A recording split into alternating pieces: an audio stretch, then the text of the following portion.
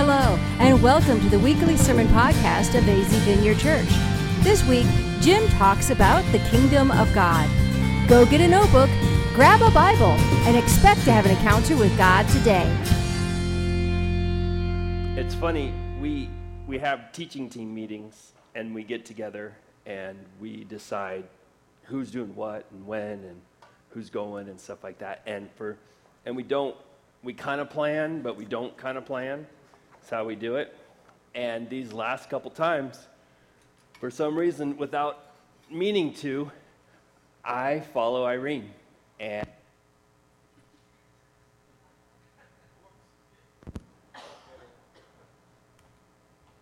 I think I got it this time. I think I got it. It clicked. And it's always interesting because Irene sets me up. And we don't talk and we don't like you do this or anything like that. In fact, the last meeting I wasn't even at because it was in March. I wasn't even there. John called me and said, we picked this date. This is for you.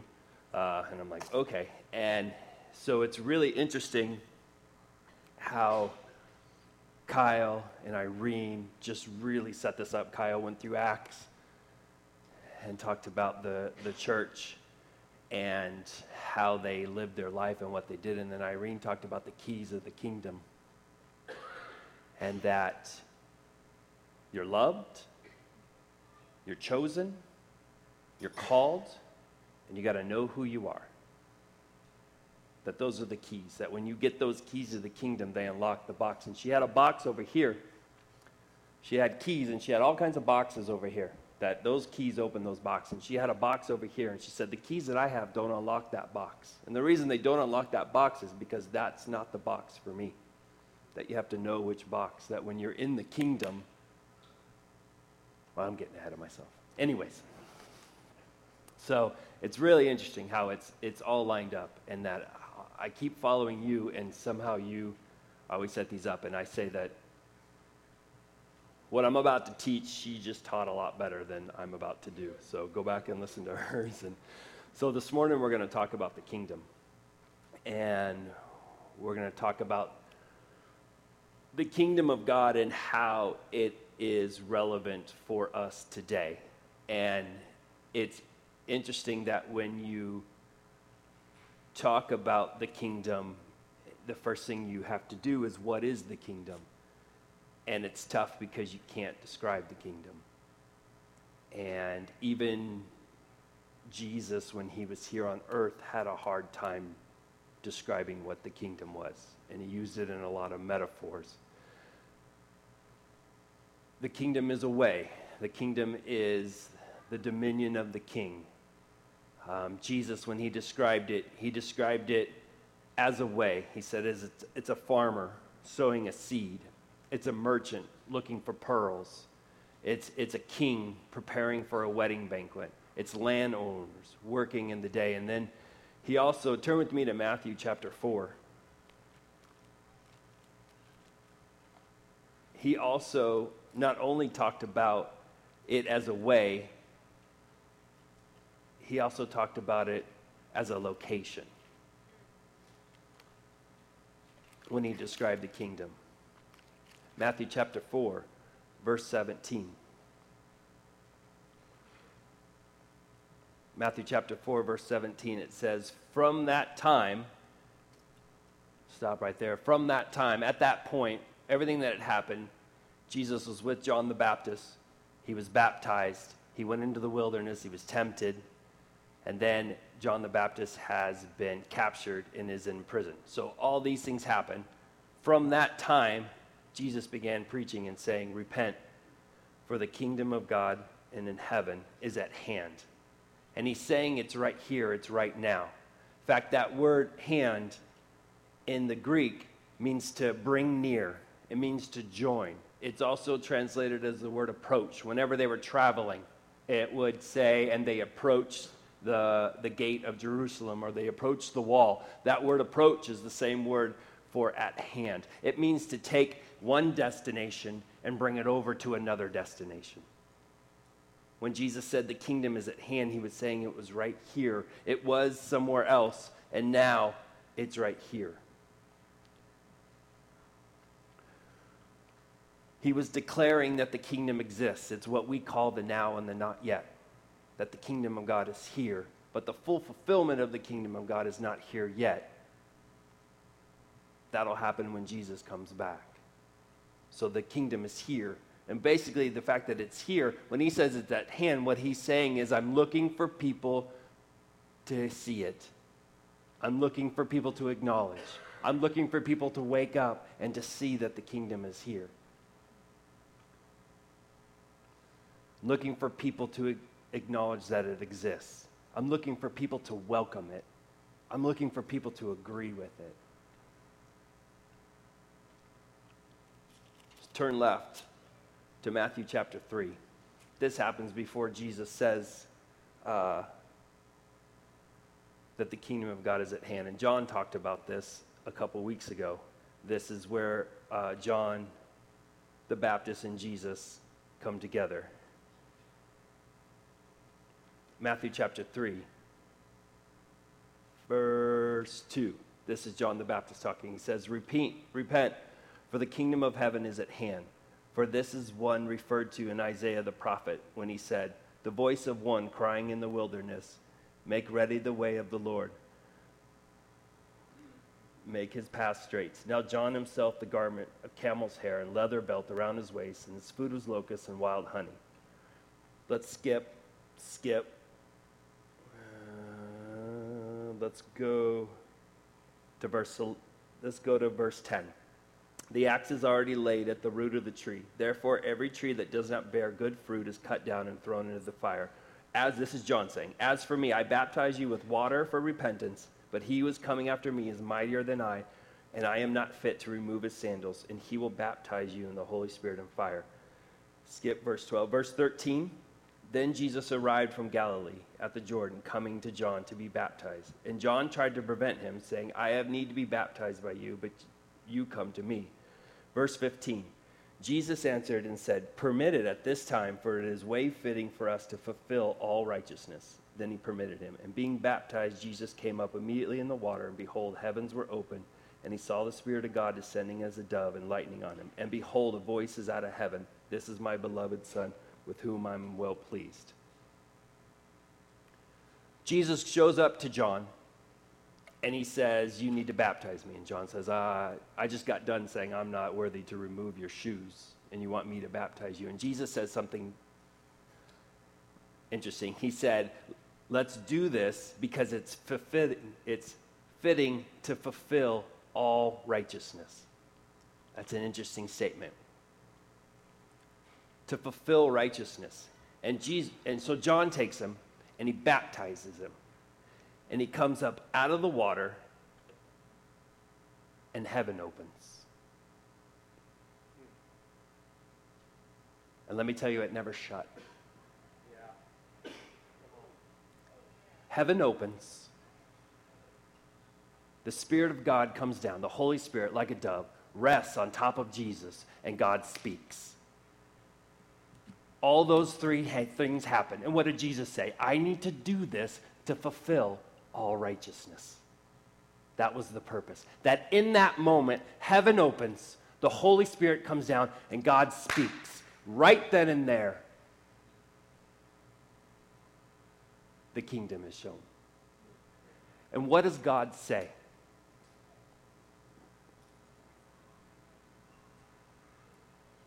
What does he say? I heard you. I just want someone else to say it. This is my son. Immediately, he establishes family. Immediately, he establishes the spirit of adoption. Heaven opens, the Holy Spirit comes down, and God says, this is my son. In that is the fulfillment of your righteousness. Because God looks at you and he calls you his son. That is the king of the kingdom coming to earth, and he's inaugurating his kingdom. That's the inauguration day. That's heaven opening and the kingdom showing up. That's why when we just read that verse, after all that, he shows up and he says the kingdom of God is at hand. Because of all of that happening.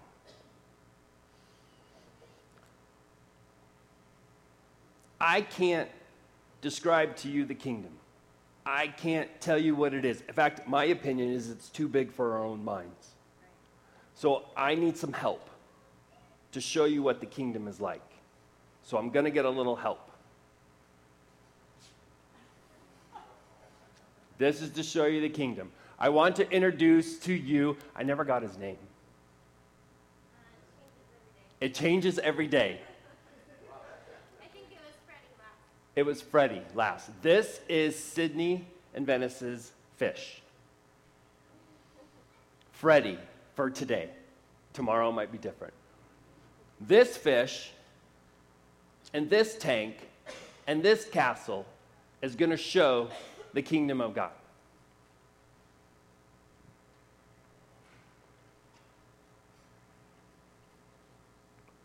First thing I want you to notice is he's swimming in water. I know this is deep. Fish is swimming in water. I gotta write that down. The water represents the kingdom of God. It's everywhere. There's no place the fish goes that the water doesn't go. It encompasses everything. It encompasses the fish. It encompasses the castle.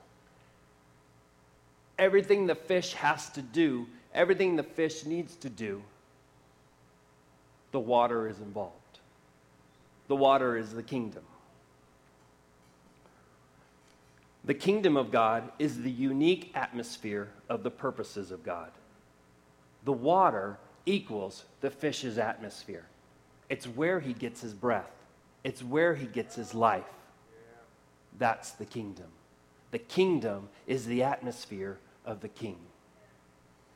And it encompasses everything. Now the fish, we're going to call him Freddie.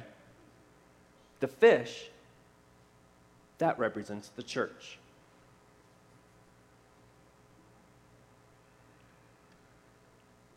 And if you notice, the fish needs the water to survive. The church needs the kingdom to survive.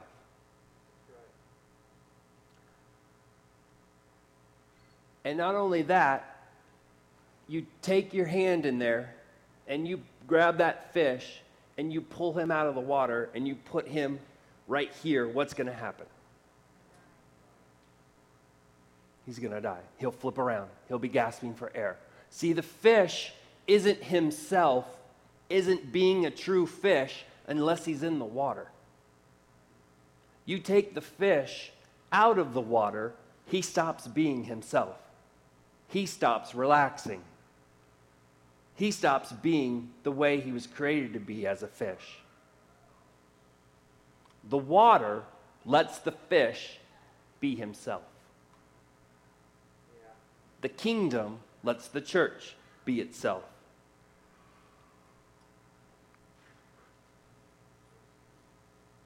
Sonship, remember what did God say when Jesus came up out of the water and baptized? He said, "This is my son." Sonship is how we enter into the new life with the Father. The kingdom is how we exist in that life. In Matthew chapter 13, Jesus is talking about the kingdom, and he's going through all these different parables, and he's saying, it's like this, it's like that, it's like this, it's like that. And at the very end of the chapter 13, he says this, Matthew chapter 13, verse 33, he says, "The righteous will shine forth as the sun in the kingdom of their Father." You don't exist, you don't survive in the kingdom, you thrive. It says you will shine like the sun in the kingdom of the Father. That the kingdom, what the kingdom does is just like what that water does to that fish. The kingdom lets you be yourself and lets you be the way God created you to be. The water isn't fighting against the fish, and the fish isn't scared of the water. They coexist. Now, they're two different things. The water and the fish are two different things. The kingdom and the church are two different things. But they're inseparable. Just like the fish and the water are inseparable. Our problem is when we get that reversed and we think that they're are inseparable, but we'll get to that. The atmosphere of the kingdom and the actions of the kingdom all come together with the church, all come together with the fish. In Corinthians, you're called a new creation, that you've been set aside, that you've been made holy, that you've been made righteous, that all these things are in you. And we are the son of the Father through Jesus. We have the spirit of adoption, and we've become the son. But we need the atmosphere of the kingdom to act out those things that have been put inside of us. You remove the kingdom and you remove us being ourselves. Just like you take that fish out of that water and the fish stops being who he is. He's one step closer to being sushi. Sorry, Vince. The true nature of the fish is when he agrees to be in the water. If he decides, I don't want to be in that water anymore, I don't want to do anything with that water, and he jumps out of that water, he's then in a world of hurt. Because whether or not he realizes that the water is what makes him who he is. And the water is how he acts, exactly how he's supposed to act and be how he's supposed to be.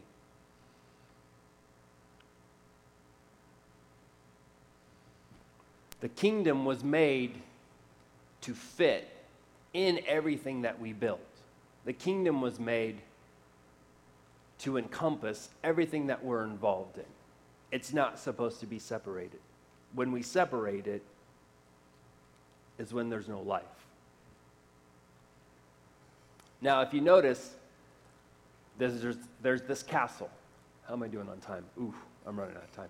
There's this castle. And the fish is hanging out with the castle. And he's not, there he goes. He's hanging out with this castle. The castle doesn't bother him. He's with it, and there's one point where he goes in and he goes out of the castle. And he has no problem with it, and it's not bothering him. In fact, he's used to it, and it's part of his daily life. Turn with me to Mark chapter 7.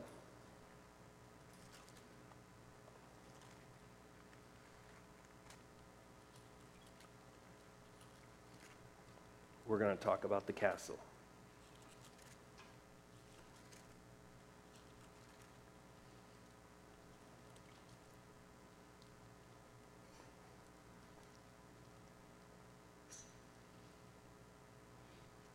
And I'm going to go a little quick because I'm running out of time. I know I said I'll go quick, but let's start with verse 1. Let's start with verse 1. The Pharisees, some of the scribes, gathered around him who they'd come from Jerusalem. They had seen some of the disciples were eating their bread with impure hands and is unwashed. For the Pharisees and all the Jews did not eat unless they carefully washed their hands, thus observing the traditions of the elders. When they come from the marketplace, they do not eat unless they cleanse themselves, where there are many other things which they have not received in order to observe the of the cups, the pitchers, the coppers, the pots.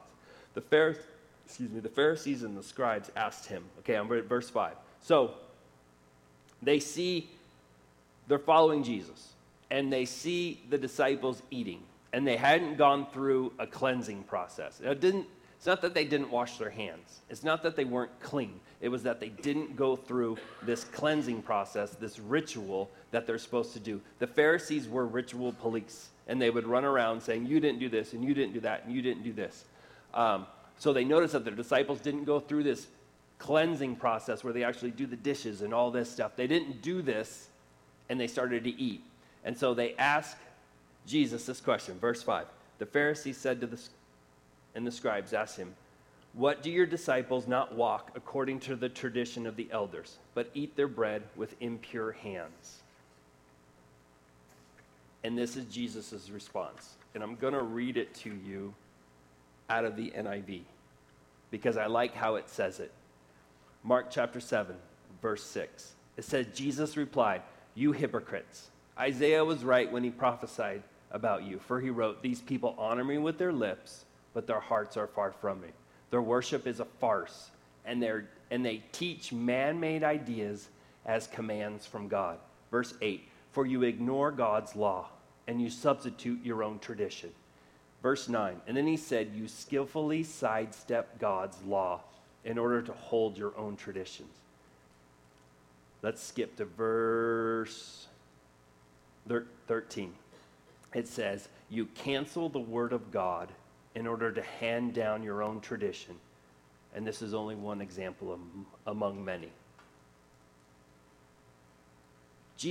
They're pointing out that they didn't cleanse themselves. They didn't go through this ritual. They didn't do these things that we're supposed to do. And they asked Jesus, how come you're letting the disciples eat when they didn't do this? And Jesus responds to them that they're making traditions more important than the laws of God, that they've taken these rules and they've added more to it, and they've made it more important.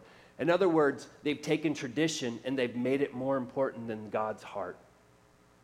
They've made it more important than the things that God wanted to do. And look what he said. He said in verse 8, he said, you ignore God's law and substitute it with your own tradition.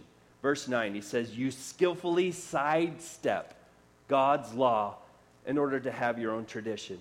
And in verse 13, he says, you cancel the word of God to hand down your own tradition. You've taken God's heart completely out of the equation, and you've put your own tradition in place of it. The castle represents the tradition of men. We call it Tom, because tradition of men is too long. The fish doesn't have a problem with the tradition. The fish is moving in and out of the castle. The fish swims around it. He goes in it, he goes out it, he does anything he can. Jesus never said traditions were bad. Jesus pointed them out that they've taken the tradition and they took the heart of God, they took the kingdom out, and they put the tradition in the place. Now, fish goes in the castle. Fish has no problem with the castle. Swims around it, swims in it, swims out of it. He's back and forth. He's doing what he can. Fish swims in the castle. I pull that castle out and I set it right here. What happens to the fish? It freaks out. It starts gasping for air, starts flipping around. It dies. But it likes the tradition. It has no problem with the tradition. Why does it taking it out and putting it here change the tradition? Change how the fish likes the castle?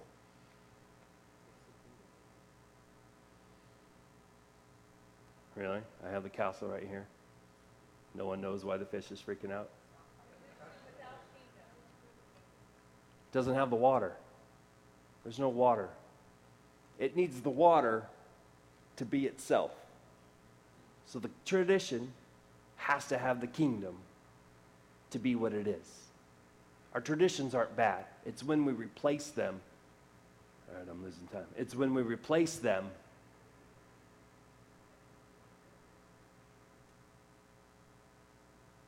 with what God had planned, that we hold on to it so much. He says you sidestep the law and you put your tradition in the place. That's when we get out of balance. That's when we take things and we make them more important than what God wants to do. And that's why we have churches that are broken and we have churches that nobody wants to be at, because our building isn't who we are. Our traditions aren't who we are. What we do and what we say isn't who we are. It's the kingdom is who we are. That's right. I'm almost out of time, but I'm gonna talk quickly about two missionaries that we have here. And they don't know that they're missionaries, and one just left, and I was hoping she'd stay, but I'm going to talk about her anyway. They don't know that they're missionaries, but I want to talk about George and Irene. What George and Irene do, she makes jewelry, she sells leggings. George roasts peanuts and different flavors, and they set up these booths. And they go to these festivals. And I know this because he helped us get our start. And they set up these booths, and they set up these tents, and they sell these things, and they do this stuff. And that's a lot of times why you don't see them here, because they're gone, because they do things on Sunday. But all of that is a farce. All of that is a facade, because what they are is they're missionaries. And what they do is they show up to these events, and they do it with the same people, and they do it with different people, but they get set up. I know this because I've watched them do it. They get set up, they do their thing, they're all set up, and then they start wandering. And they start talking to other vendors. And they have relationships with them. And George will go up and be like, hey, and I have a little bit of a George impression. Hey, last week, your father was sick. We prayed for him. What happened? Oh, he got better. Praise God. Yeah, he's like, yeah, he's better, but my back hurts today. Let's pray for it. And right then, I've seen him do it. Right then and there, he stops what he does, and he prays for them. People are drawn to their tents constantly. Some of them don't know why. Sometimes they're customers. Sometimes they're just vendors. And they're constantly drawn to those two, to what they're doing all the time. You know why? Because the kingdom is wrapped in everything they do. Yeah. And are they at church? No. Are they here all the time? No. Does it matter? No. You know why? Because they're out there being themselves. They're out there being the fish that they're supposed to be, and they're bringing the kingdom wherever they go. And you walk into their booth, and you can feel it. You can feel the kingdom. And they go out there, they say they're selling roasted nuts, and they say they're selling jewelry, but they're not. Because they're there giving the kingdom. And they're impacting. We've seen it. I've seen it happen. You can't be sick and hurt and broken around George and Irene, because immediately they're on it. They understand the kingdom, and they bring it with them. Okay, I'm going to do one more thing real quick, and then we'll be done. Maybe we'll do next week. Let's do the next. Okay, we'll do this next one real quick. The picture? Yeah. Okay. This is how we should focus our lives.